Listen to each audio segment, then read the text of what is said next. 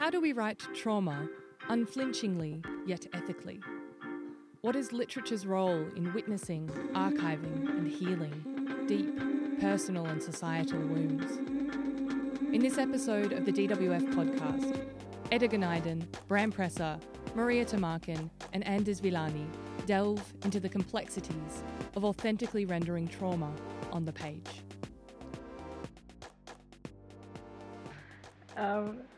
Good afternoon, everyone. Thank you for being here. I might just get started, but I'm sure people will continue to walk in, but that's okay. So before we start, I just want to acknowledge the traditional owners of this land, the Wurundjeri and Bunurong people of the Kulin Nation. Here, as well as in all places on this continent, we meet on sites where sovereignty was never ceded, and therefore where sovereignty is ongoing. These are sites that go back over 100,000 years as places of storytelling, but also I think we should keep in mind, in light of the discussion that we're about to have today, as more recent places of trauma impacted by settler colonialism. And I don't think we can even begin to have a discussion about trauma and its representation without keeping in mind that trauma disproportionately impacts the lives of Aboriginal people, both directly and intergenerationally. With that said, it gives me much pleasure to introduce our three panelists for today. Oh, perfect, I have them in order. I must have known in my heart. So over there we have Bram Presser, who describes himself as a scruffy scrivener.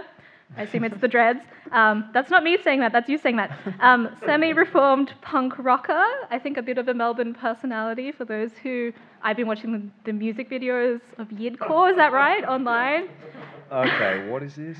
You've got to hop onto YouTube. He's a recovering academic, an occasional criminal lawyer, and a two-time cartoon character.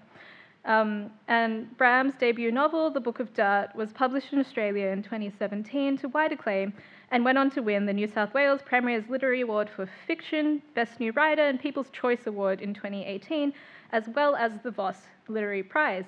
Total overachiever, I think. The novel was published in the USA in 2018 and recently won the Goldberg Prize for debut fiction at the National Jewish Book Awards. And then next we have the lovely Maria Tamarkin, who writes books, essays, reviews, and pieces for performance and radio. She collaborates with sound and visual artists and has had her work carved into dockside tiles. She's the author of 4 books of ideas. The latest, Axiomatic, published by Brow Books, won the 2018 Melbourne Prize for Literature's Best Writing Award and was shortlisted for the Stella Prize. Maria holds a PhD in cultural history and teaches creative writing at the University of Melbourne.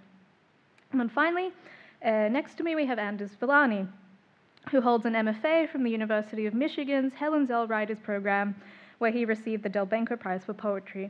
His first full-length collection, Arawaya, was released in 2018 by Five Islands Press. I currently have it on hold at the State Library, so you can't get it until my week is up. But I leave today, so you can probably get it. Also a 2-time winner of the John Marsden Prize for Young Australian Writers. He was born and lives in Melbourne. And I'll be chairing today. I am Edda Gneiden. And let's leave it at that. Because I'm sure we all want to hear from these fantastic writers that I feel very lucky to be in the presence of today. So obviously, we're all here to have a conversation about literature and trauma. And so when I was formulating what I wanted to talk about today, and sort of going over everyone's body of work and reading and rereading your book, Maria, Axiomatic, I was really struck by this metaphor that appears towards the end of the book, where you talk about the idea of writing the traumatic story of someone as lifting a burden, and you characterize yourself not as a kookaburra, but as more of a donkey, someone who is sort of carrying that burden for someone else. And it got me thinking more and more about what the role of writing trauma, or what the function or purpose is. Do we do it for me, I think I do it mostly for myself, or for people immediately around me. sort of to be an enlightened witness. I've heard it described. But I understand that for many people it's probably quite different. So I just wanted to put that to all of you. What do you see as that role? Who your audience is? Is it just for you? Is it for others? What sort of communities do you imagine when you write trauma?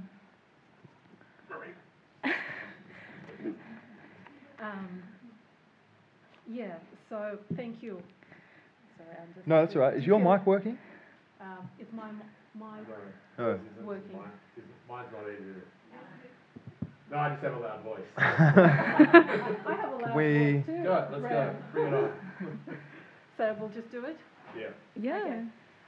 Can you hear me? Can you hear me at the back? Oh, thank you so much. Thank you. Great.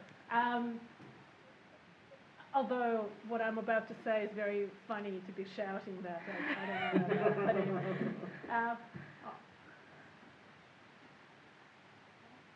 You reckon that's what it is? No, it's not working. It's not on. I am manhandling it. And no, it's not. Oh. Okay, I'm sorry. So please just gesticulate, Alison, if I become all poetic and you can't hear me. So I should say that I don't write much about my own traumas. I do write about other people's traumas, which is a really important distinction, and I know you want to get into that distinction. And for me, so I sort of stay awake at night and have done so for the past 2 decades, trying to figure out, how will I do that? But also why I do that. And to me, the kind of all these sort of ideas that were already available about, why is it that I imagine that that's okay and useful and meaningful for me as a writer to be writing about other people's traumas, all those kind of already available ideas that I could hang on to. I like giving voice to the voiceless and, being a witness and, sort of truth seeking and justice seeking and all those things that are kind of there, and as a writer you can just grab them and sort of justify to yourself what it is that you are doing. I just ended up feeling like they were not quite true to my experience, what was happening, what was in that space between me and the person whose life I wanted to write about. And I ended up thinking that maybe the most that I could do as a writer is just lift the burden, a tiny little bit of the burden for a tiny little period of time. It's not grand, it's not like I take your burden off your shoulders, go and be free now, survivor.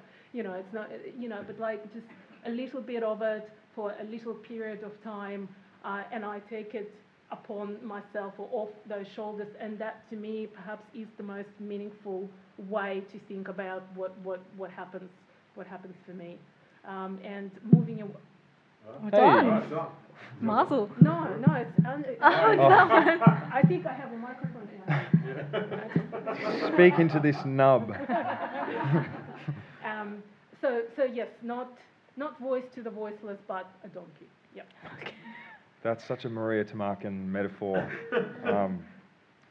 Should I go, Bram? I don't know. Yeah, go for it. Well, you should not decide this. Just the person who makes decisions. Ed, is I that all think right? the person with the loudest microphone. Which I think is me.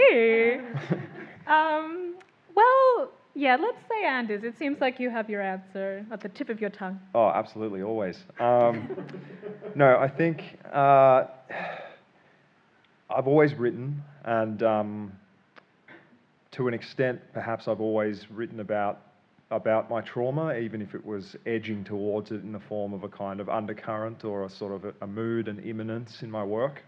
And I think one of the most deep-seated fears that I've kind of harboured about myself, that concerns the traumatic experiences that I suffered, has been, I guess, how it's plunged me into a kind of self-absorption. But trauma is this, it's sort of simultaneously a space that annihilates the self, but also pushes me inwards and makes me feel that I'm not I'm not able to properly commune with people, that I'm only invested in what I'm doing, that I'm obsessed by these issues. And as I've come to write more and more candidly, I suppose, about it, the lyric poem form is interesting in that, in a romantic sense, it is that most solitary of sort of utterances. That it's kind of, I think Hegel described as the subject coming into consciousness of itself. So I think that carrying the burden, so to speak, the page began to do that. The sort of indeterminate relationship between me as a person and the figures in my poetry, that distance, that similarity, but also that ability to sort of to see them as similar to me but other than me as well, became a space where I could put the trauma in a frame. So I think the audience initially was myself, and later it started to become something that I felt more comfortable putting out there as works of art to be received and read. I just like to say that I like that your voice just booms as you sit back while the rest of us do this. So I think I write, or at least I wrote the book of Dirt. It's the only thing that I've written that is the trauma experience to try and make sense, to try and understand. I don't know whether to describe it as a presence or an absence in my life on like three levels. So firstly, there was the direct. My grandparents were Holocaust survivors. I could see, like there was a lot about them that I simply didn't understand, and these were the legacies of their trauma, right? And I wanted to, after they had died, and various, I suppose, rumours about their experiences, because they never spoke about what had happened to them. Various rumours about their experiences surfaced. I then wanted to look into it more to try and get to know them better as people. So in that sense, I needed to engage with their trauma directly to understand what it was that I witnessed. They died when I was 19, so throughout my childhood. Also, there's like this idea of post-memory, the idea that trauma passes on through generations, right? And that's been kind of backed up by the whole epigenetics thing, where they've actually basically found that genetically, like, trauma can be passed on to between generations. So I've inherited it, right? So in that sense, I wrote to try and understand myself. And also then there was the community alike. Like, we're in Melbourne, we have the biggest Holocaust survivor population per capita in the world outside Israel. And so, like, we grew up very, like, explicitly in the shadow of the Holocaust. And so it informs a lot of the way the community operates. So these are all things that, like, were my childhood. So I wrote to make sense of that, like, to understand it, and also to kind of make peace with all of those three things as well. And I just thought that that's what I needed to do for myself. And because I sort of think, like, in this epigenetic post-memory sense, if the kind of pendulum's swinging off this way and we're all kind of basically crippled by trauma, right? Then someone's got to be the one who, I'm trying to make myself into some heroic figure here, but just say donkey. Yeah. Someone's got to be the donkey who ties the pendulum to their ear and drag the legless donkey, in fact, and then just wiggles its way. Right? So the point being, I think that if trauma can be passed down, then healing can be passed down too. So I think that, like, particularly like third generation, those who are, and fourth generation who are further removed from the trauma, by engaging with it and understanding, can begin the pendulum turning the other way. And so what we then pass down to our kids, and to the community in the generation below us, is the healing rather than the trauma. Yep. Thank you for that incredible answer. You've all brought out what I was thinking as I was reading all of your work, because I think that you've all sort of touched on both the incredibly personal purpose we feel when we write trauma, as well as these sort of slightly more abstracted impersonal purpose that we feel. So the personal purpose being something about healing, and maybe for you, Bram, as I was reading your work, the thing that was equally captivating to me was not just the story that you were telling, or the trauma of the Holocaust that you were sort of chipping away at, but also the trauma of having the memory of your grandparents or your grandfather as you knew him taken away from you, and that interrupting the grieving process and having to recover him as a person in order to be able to continue to grieve that loss, which to me is very personal. Yeah, and then we have this impersonal, more structural work that more so you all are trying to do at doing something for collective memory, and it makes me think of that. Oh, I'm going to ruin the anecdote, but in Axiomatic, Maria, you have someone saying, I feel that I both need to provide my testimony. I have to speak even though I don't want to speak because I dread the day when someone says something Holocaust and someone else responds, oh, what's the Holocaust? Is that a movie? Oh, is that right? Something like that. Yeah, and I just thought, I think we're all working at cross purposes a lot of the time. And also I'm trying to put our work into conversation. So I found myself thinking about the fact that, when I read your work, maybe this is a result of the lyric form, but it's incredibly visceral, it's incredibly embodied. I think it resides within these really intimate spaces, bedrooms, bodies. You have some incredible sort of sensory imagery, the idea of someone chewing on wood board or something like that. It resonates in a very embodied and bodily format to me. And then, and of course, Bram and Maria, I think that you are often writing from these personal, intimate, familiar spaces, as well as writing the big T trauma. And so I just wanted to try to get at that question of externalization and the other, and trauma that is both ours and not, so coming back to the epigenetics. And I suppose my question is something along the lines of, do you think that this binary holds in any way? Do we have the big T trauma and then the little t trauma? Are they always conversing with each other? Is it possible to write the big T trauma without in some way accessing the little t, our trauma? Well, maybe I'm the right place to start out because mine feels like it's the most sort of restricted to my personal experience, and the lyric form being the most private of those forms. I think that I was reading something the other day where there was a sociologist who said something like our sort of delusions of like the singularity of our experience are greatly overrated, something like that. And it was basically, when you're writing something that feels utterly unique to you,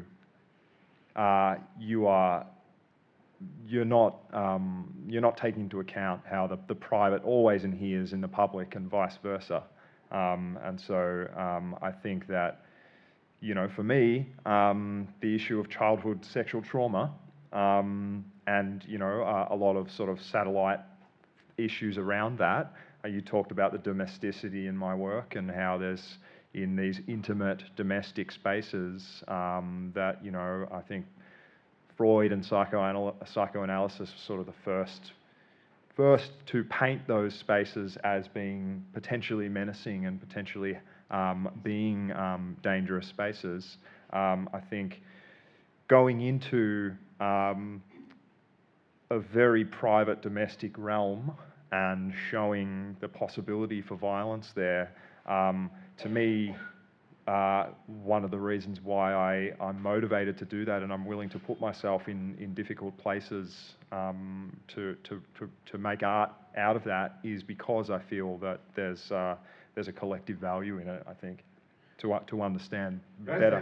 There's something that you said, that this idea about us, the absurdity of our belief in the singularity of our traumatic experience. Mm-hmm. I was reading Alice Pung's book, Her Father's Daughter, mm-hmm. right? And I was reading an absolutely magnificent book about her parents' experience in the killing fields. And I knew a bit about the killing fields, but as I was reading it, the parallels with the Holocaust were so incredibly evident. And I was just thinking, hold on a second, I have in my mind this idea about the uniqueness and the thing of the Holocaust, and then suddenly you read of another genocide, and the experience is incredibly similar. Like I had my jaw on the floor for 2/3 of that book, right? Yeah, I just it is weird that we do believe that we, I don't know, have such a unique experience. We don't with writing, big T versus small T trauma. Like big T trauma, in my kind of experience, would be writing big H Holocaust. And there's a kind of a line that gets bandied about in just the circles of writing about the Holocaust, is you cannot write the Holocaust, right?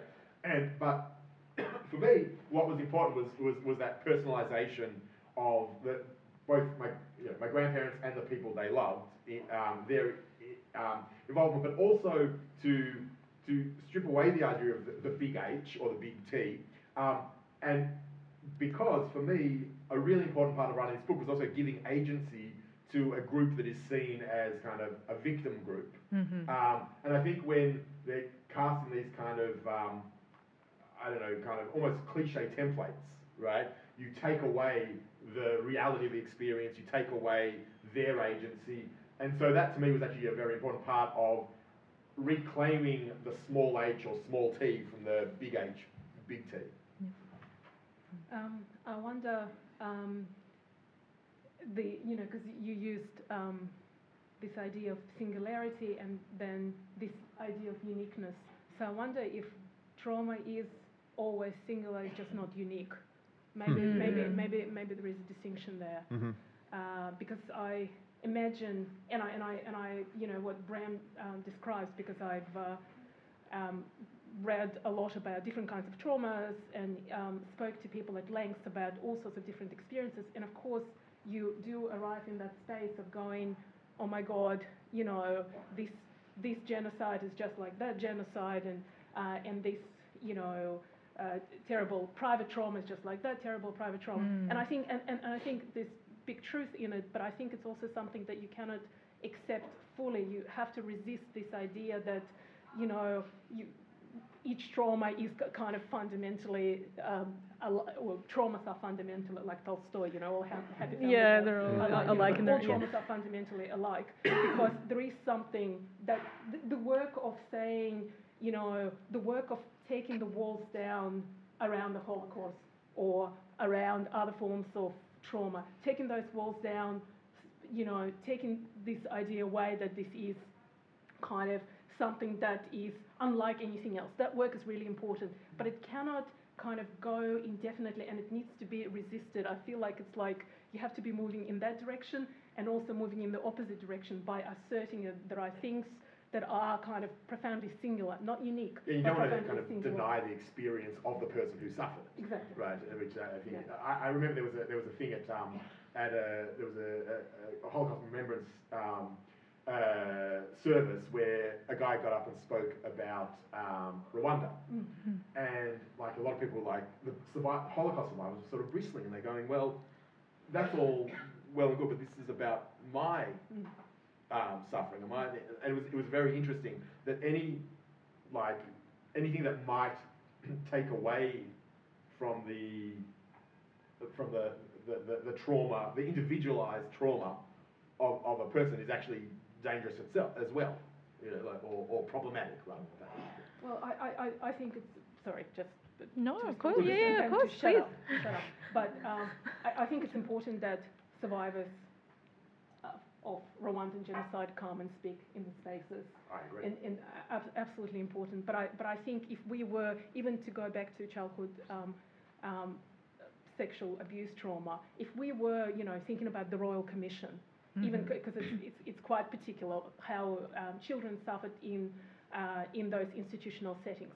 There is something about saying that there is something, that is kind of a shared experience that is, one child's experience is similar to the other child's experience.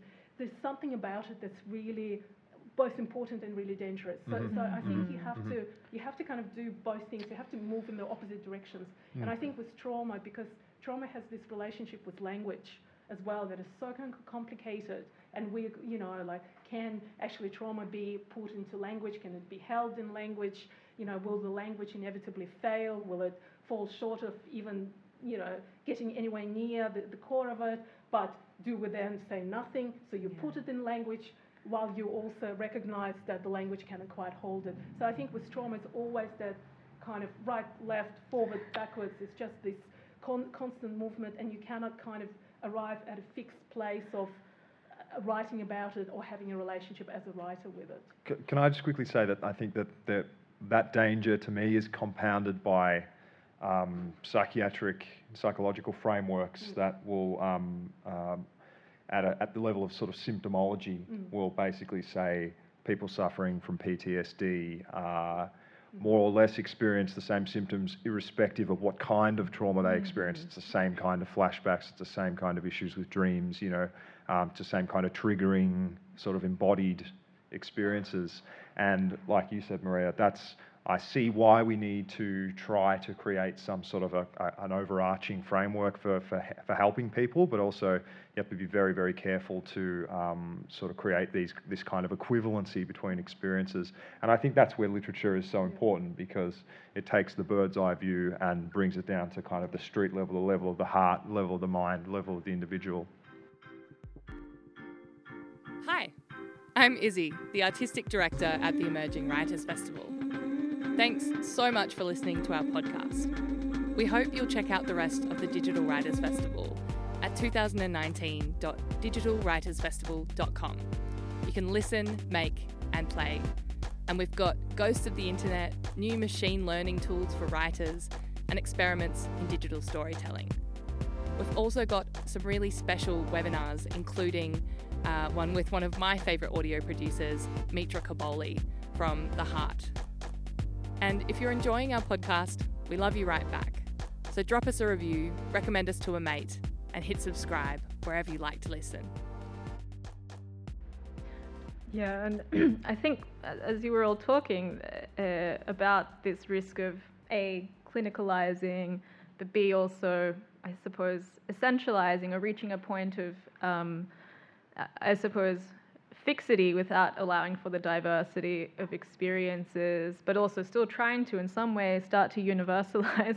What I kept thinking about was the debate that is currently being waged online, or at least I'm seeing it online because it pertains to US politics, but I think we can bring it back to Australia as well, about concentration camps and the fact that that language should only ever be used for the Holocaust, and people are speaking on many sides about that.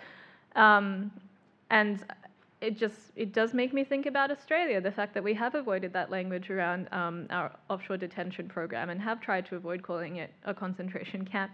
But to bring it back to literature, I think especially about No Friend But the Mountains by Behrouz Boochani, which is this incredible, horrifying, particularized account of the experiences that were inflicted upon him by the Australian government. And I think, wow, that book was acclaimed as it should have been, but then I just think about that connection between literature and the real world. If we do want to try to create some sort of change, I just wonder, okay, so it made us sit up and take notice, we read it, we were horrified, but did we move forward? And I'm not sure exactly. And so that got me thinking about, and this is the question that I wanted to pose to all of you, how do you all feel about this idea that we live in the age of the trauma porn, that there's a market for work about trauma, but it doesn't actually mean that trauma is seen or recognized or fully understood, it's consumed. Do you feel that your work just sort of gets chewed up without people actually really, really understanding what it is that's being spoken about there? Well, oh, you go, Grant. Yeah. So I think that it's a huge issue, that this whole just generally trauma and atrocity porn. It's like people. It does have a very strong allure to readers, which is probably why for writers I think it comes with huge ethical responsibilities in the way you approach it. I think there's a very fine line between, meaningfully engaging with the suffering of people and making an exploitative spectacle of it. And I think often that line is crossed. And I think it's interesting that, like, what you were saying about Behruz's book, which is, it's extraordinary. It's one of the greatest things I've read in a very long time. But, like, I kind of sit and I think, oh, well, firstly, it's actually it's very delicately handled. He writes beautifully, and so I didn't ever feel that I was getting like a kind of a sensational view or anything like that. It felt just very real and honest, and I think consciously not exploitative. But that said, like, it was the toast of last year. Last year being the key, right? What's happened? Nothing much, right? And so, like, that idea of engagement with trauma, and particularly ongoing trauma, being something that can be just consumed. It might cause, at the time, considerable, like, uproar, or but as I said before, like, nothing's changed for Behruz. There's a bunch of prize money held on trust for him that he can't even touch, right? And that he's unlikely to ever be able to touch, right? And, like, we all have sort of moved on, right? Or not, a lot of people have moved on, right? And certainly, when you look at the results of the last election, well, what difference does this, incredibly eloquent cry from a man on an, I'll say, concentration camp up in Manus? What difference did it make? Liberals are back with a stronger majority. Can I add, sorry, just very quickly, that I was there at Victorian Premier's Awards, where, he won both the prize for non-fiction and then the overall prize, and Behruz was so his translator, who was receiving the awards, called him twice, and he was part of the ceremony, and people were cheering, and it was like this thing, and I felt so torn up about it. I had, my stomach was just like, so, I couldn't reconcile. I thought, okay, this is, the thing about Behruz is that he says the language of journalism cannot help us and cannot do justice to what is happening to us. We need to witness what's happening to us in the language of literature. He is one of the biggest, if there is someone who believes in the power of literature, that's him, right? And he has been absolutely consistent at the kind of life and death point in his belief in literature. So of course to celebrate that is the right thing to do, and yet there was something about us cheering and Behruz, we're eating canapes and drinking champagne. And I'm just like, because we are here, and I saw and I was looking, and here were trams on St Kilda Road that would take us wherever we wanted to go, and he was where he was. And then don't forget, there are other, there are 600 men, there are people who are, 70 attempted suicides. Just yesterday, someone set themselves on fire. So even if, and I know there is a campaign to free Behruz, PEN International picked up Behruz. It was PEN, Australian PEN was campaigning for him now. He's a cause, that PEN International is fighting for. There is another campaign. Even if we get Behruz off Manus, what about, how is he going to feel about 600 other men who he's leaving there?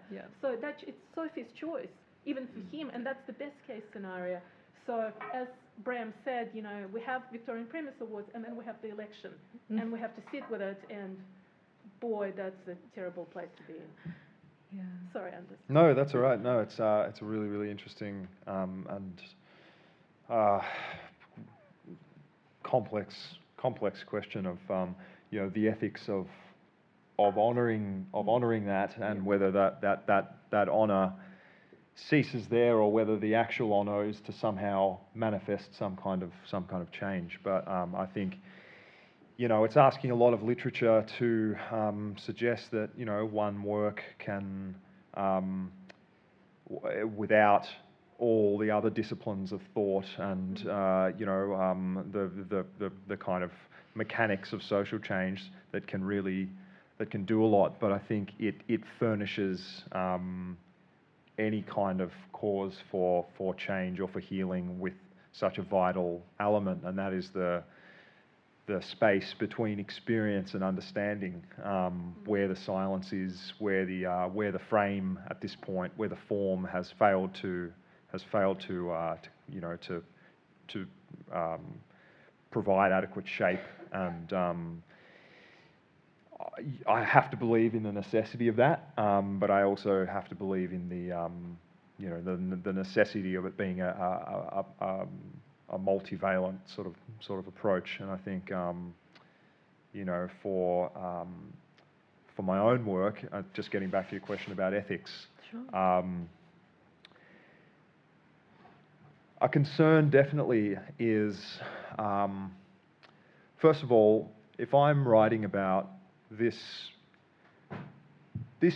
aspect of my life, of my history, of my memories, of my behaviour now, that I haven't been able to get a proper handle on, and I feel it's had a kind of mastery over the way I behave, in a way that I can't control. If I attend to that in language and I try to give it a frame, I try to work through it, and I try to make good art out of it, yes, there's a sense in which with each draft of a poem, or with each kind of iteration of this study, it becomes less traumatic and more a poem that needs craft, that needs form, and that for me that's a liberating feeling. That gives me control. But also, am I victimizing myself more than I actually feel that I am a victim, or am I painting myself as this trauma survivor because I find that those details are compelling to readers? You have to ask yourself those questions, and I think in the modern sense of literature, in that sort of self-reflexive, ironic way, and I know in both of your works actually, you see that a lot.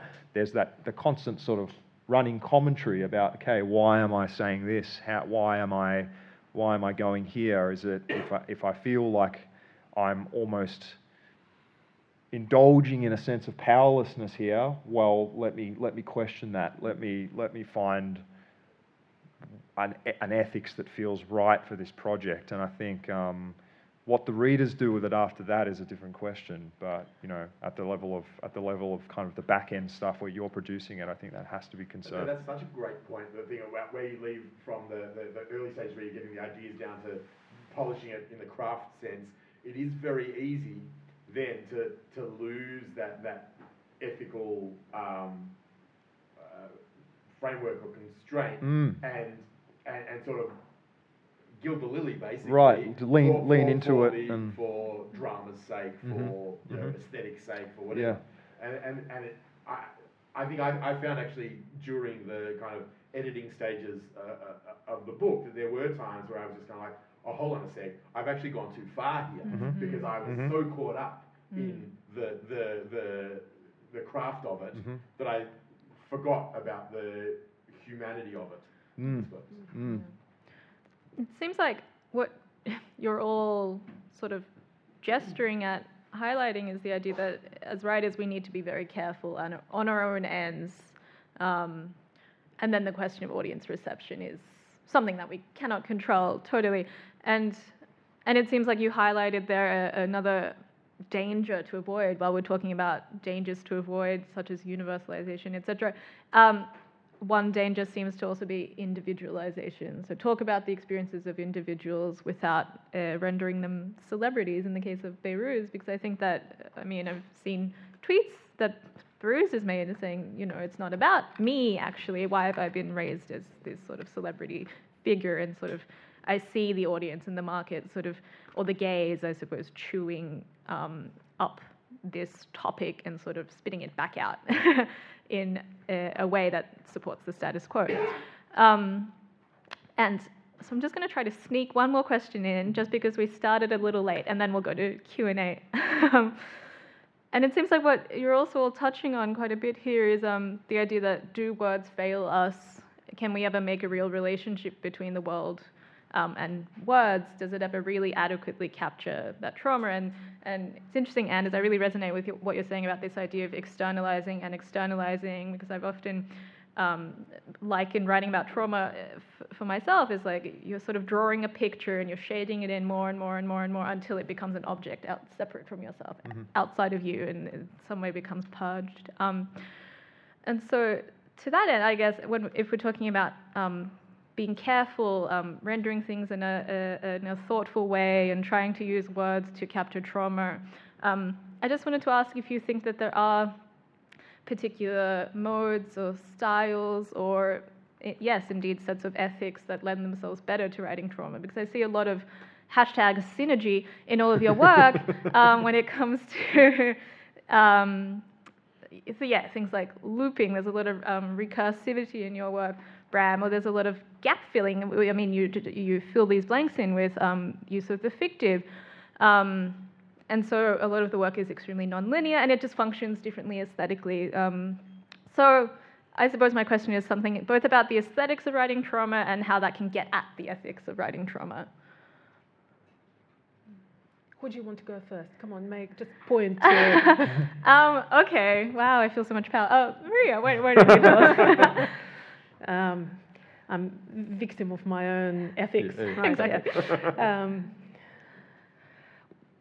Well, so one thing that I want to say really quickly in terms of, and I think it does connect to the question you're asking, but I'm also aware that I need to speak extremely, extremely fast. No. I mean, the organisers might get mad, but that's okay.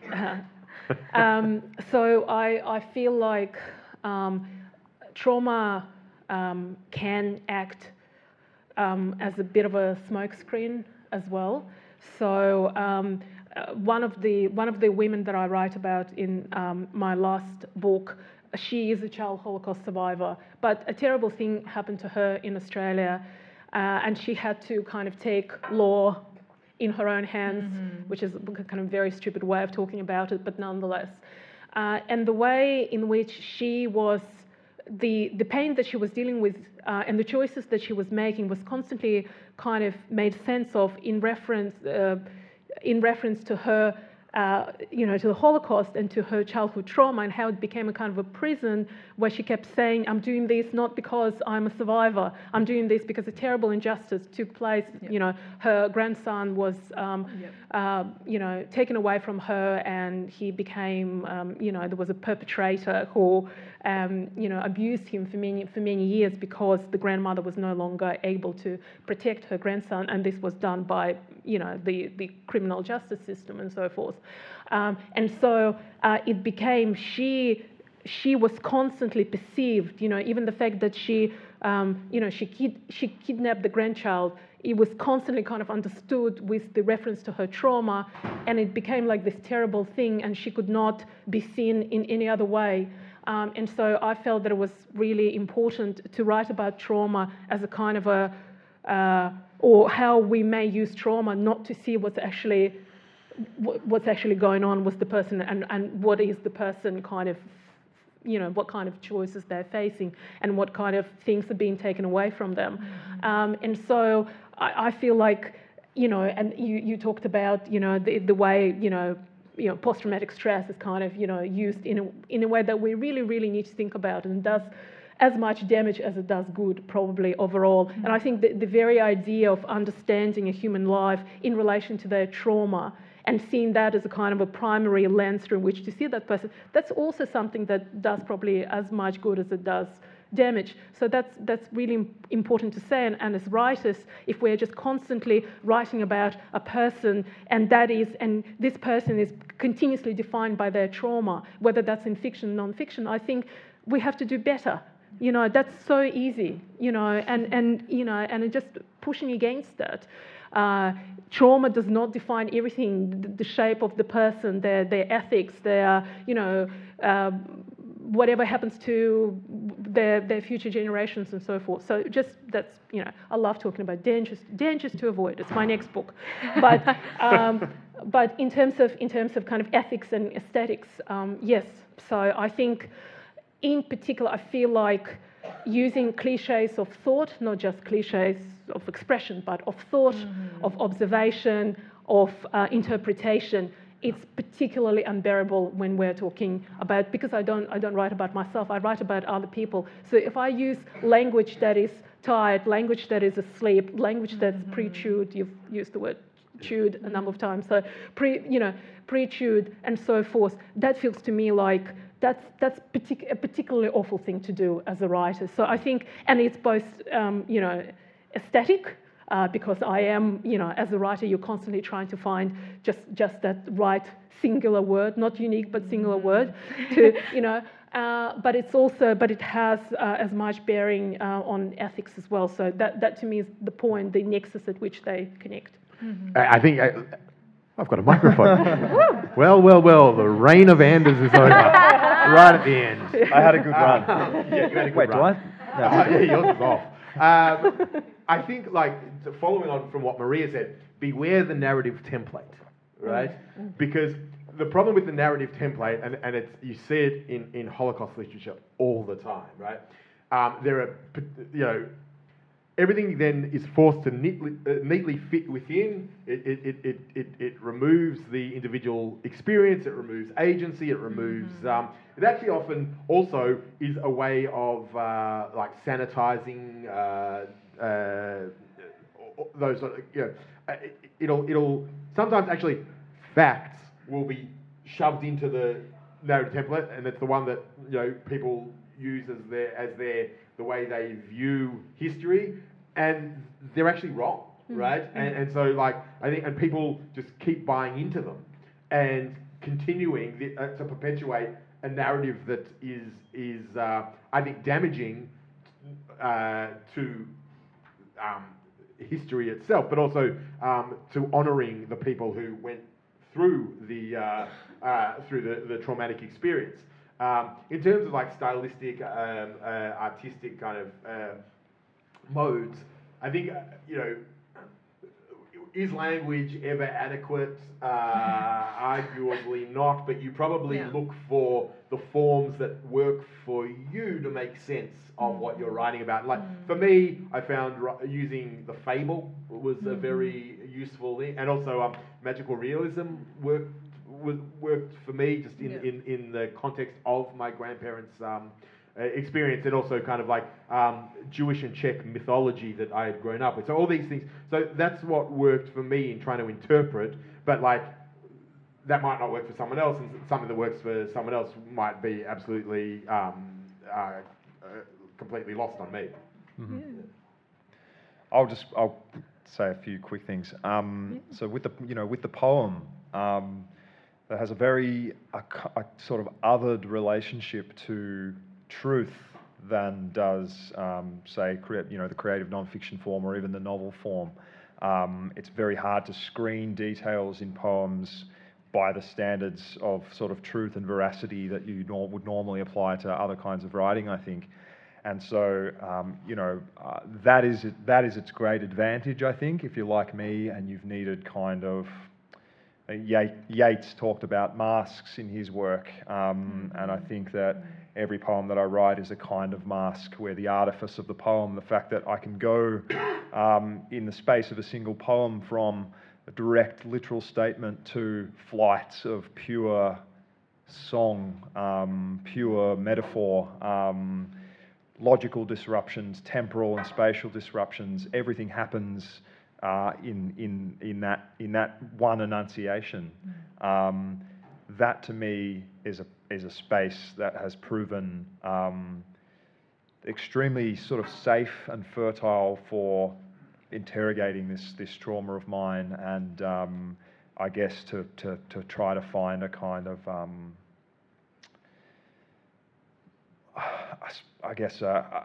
a unifying sort of spiritual significance out of it.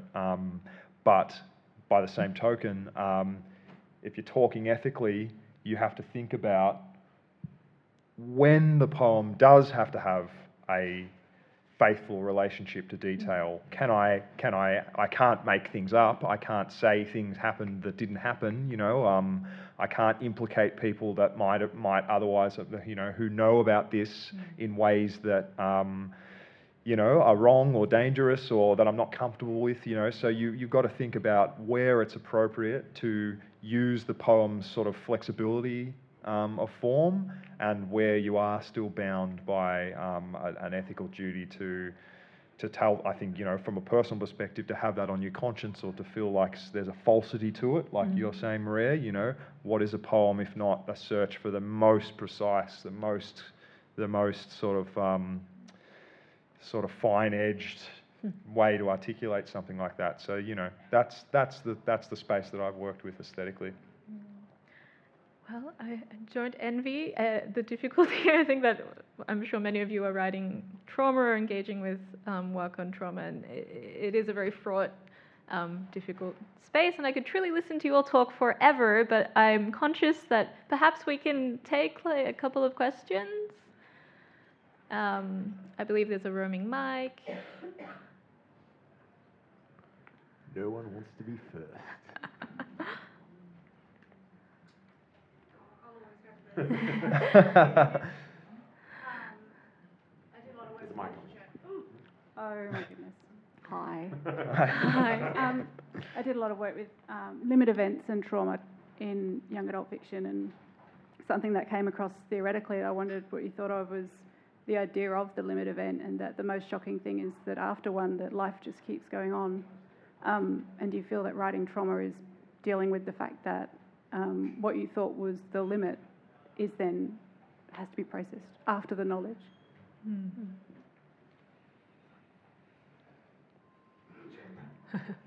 Well, silence is you made them think. Notice they had answers to my questions. Well, I think that if there's something of a search for, Bram's mentioned the word understanding a lot, but also I guess a kind of causality. Questions that I often ask are, how did what happened lead to behaviour that I feel I'm exhibiting now, or why did I let that happen? Those kinds of things. You're always going to be. It's a mode of inquiry, literature, and so I think that you're opening yourself up to discoveries that, particularly if it's something that's been very secret for a long time, like my experiences were, where I think the vastness of the secret, and I'm still just beginning to scratch the surface of how deep that secrecy ran, and so you have to accept that there are no such thing as hard edges around these things. Silence and knowledge are always kind of interwoven, and just when you think you're getting a handle on something, you come up against another huge kind of vast pit of the unknowable.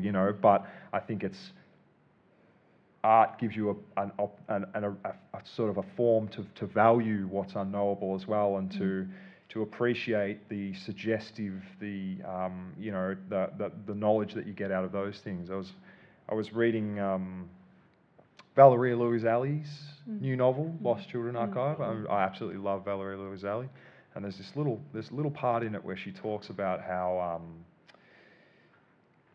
you get these little sort of glints of light, kind of knowledge from people, it's this metaphor of that one little candle in a dark room won't light the whole thing up, but what it will do is it will alert you to the massive darkness that surrounds it, and that there's, in fact, having an awareness of the darkness is more valuable in a sense than just the light part. And I think that certainly for me that's true in what I do. I'll just add that the very definition of trauma is that's the experience or something that cannot be experienced fully when it happens. So it can only be experienced in the aftermath. And I think so. The key word here is time, right? And I think literature is a medium for dealing with time, noticing time, sitting with time. So and literature is always to me about the aftermath as well. So yeah, but that's really beautiful from Valeria Luiselli. Thank you. I love her too. I can't answer. No. Next question. No. These were brilliant answers. I can't possibly. This question's for Bram. You said something about using a fable to try and explain the situation with the Holocaust. Can you sort of explain how you use the fable in that? It's hard to describe the structure of my book, but part of it's like a kind of a quest narrative that is me searching for my grandparents' stories, and then the other side of it is a retelling of their stories from the various bits and pieces that I found along the way. So it's not an overarching fable, but there's a lot of fables throughout. The book starts with a fable. There are different characters who tell fables to one another, and I found that they were ways of kind of discussing like horrific things without ever having to venture into the atrocity porn type stuff. Like people, when you write about the Holocaust, the one like advantage you have is that you can assume a certain amount of knowledge from the reader, right? And so you don't have to revisit every detail. So, but I just found that fables, particularly like the really classic sense that have like an Aesop type thing that actually has I could put a one-line meaning at the end of it, was just a really good way. Like it's a beautiful form. It's also the traditional Jewish storytelling form. So, and it's what I grew up being told by my grandfather, right? And I just found that it was a way of engaging with very difficult things without having to directly describe what it was I was writing about. When you read it, you know what it is, what's behind it, but you encounter it in this kind of magical form that gets, I think, into a kind of a deeper, a deeper truth, a deeper meaning that you wouldn't necessarily get if you just wrote a descriptive of a horrific event. I think that perhaps we should cut it there. I apologise if you had questions. I know that you did have one. But please join me in thanking our lovely panellists.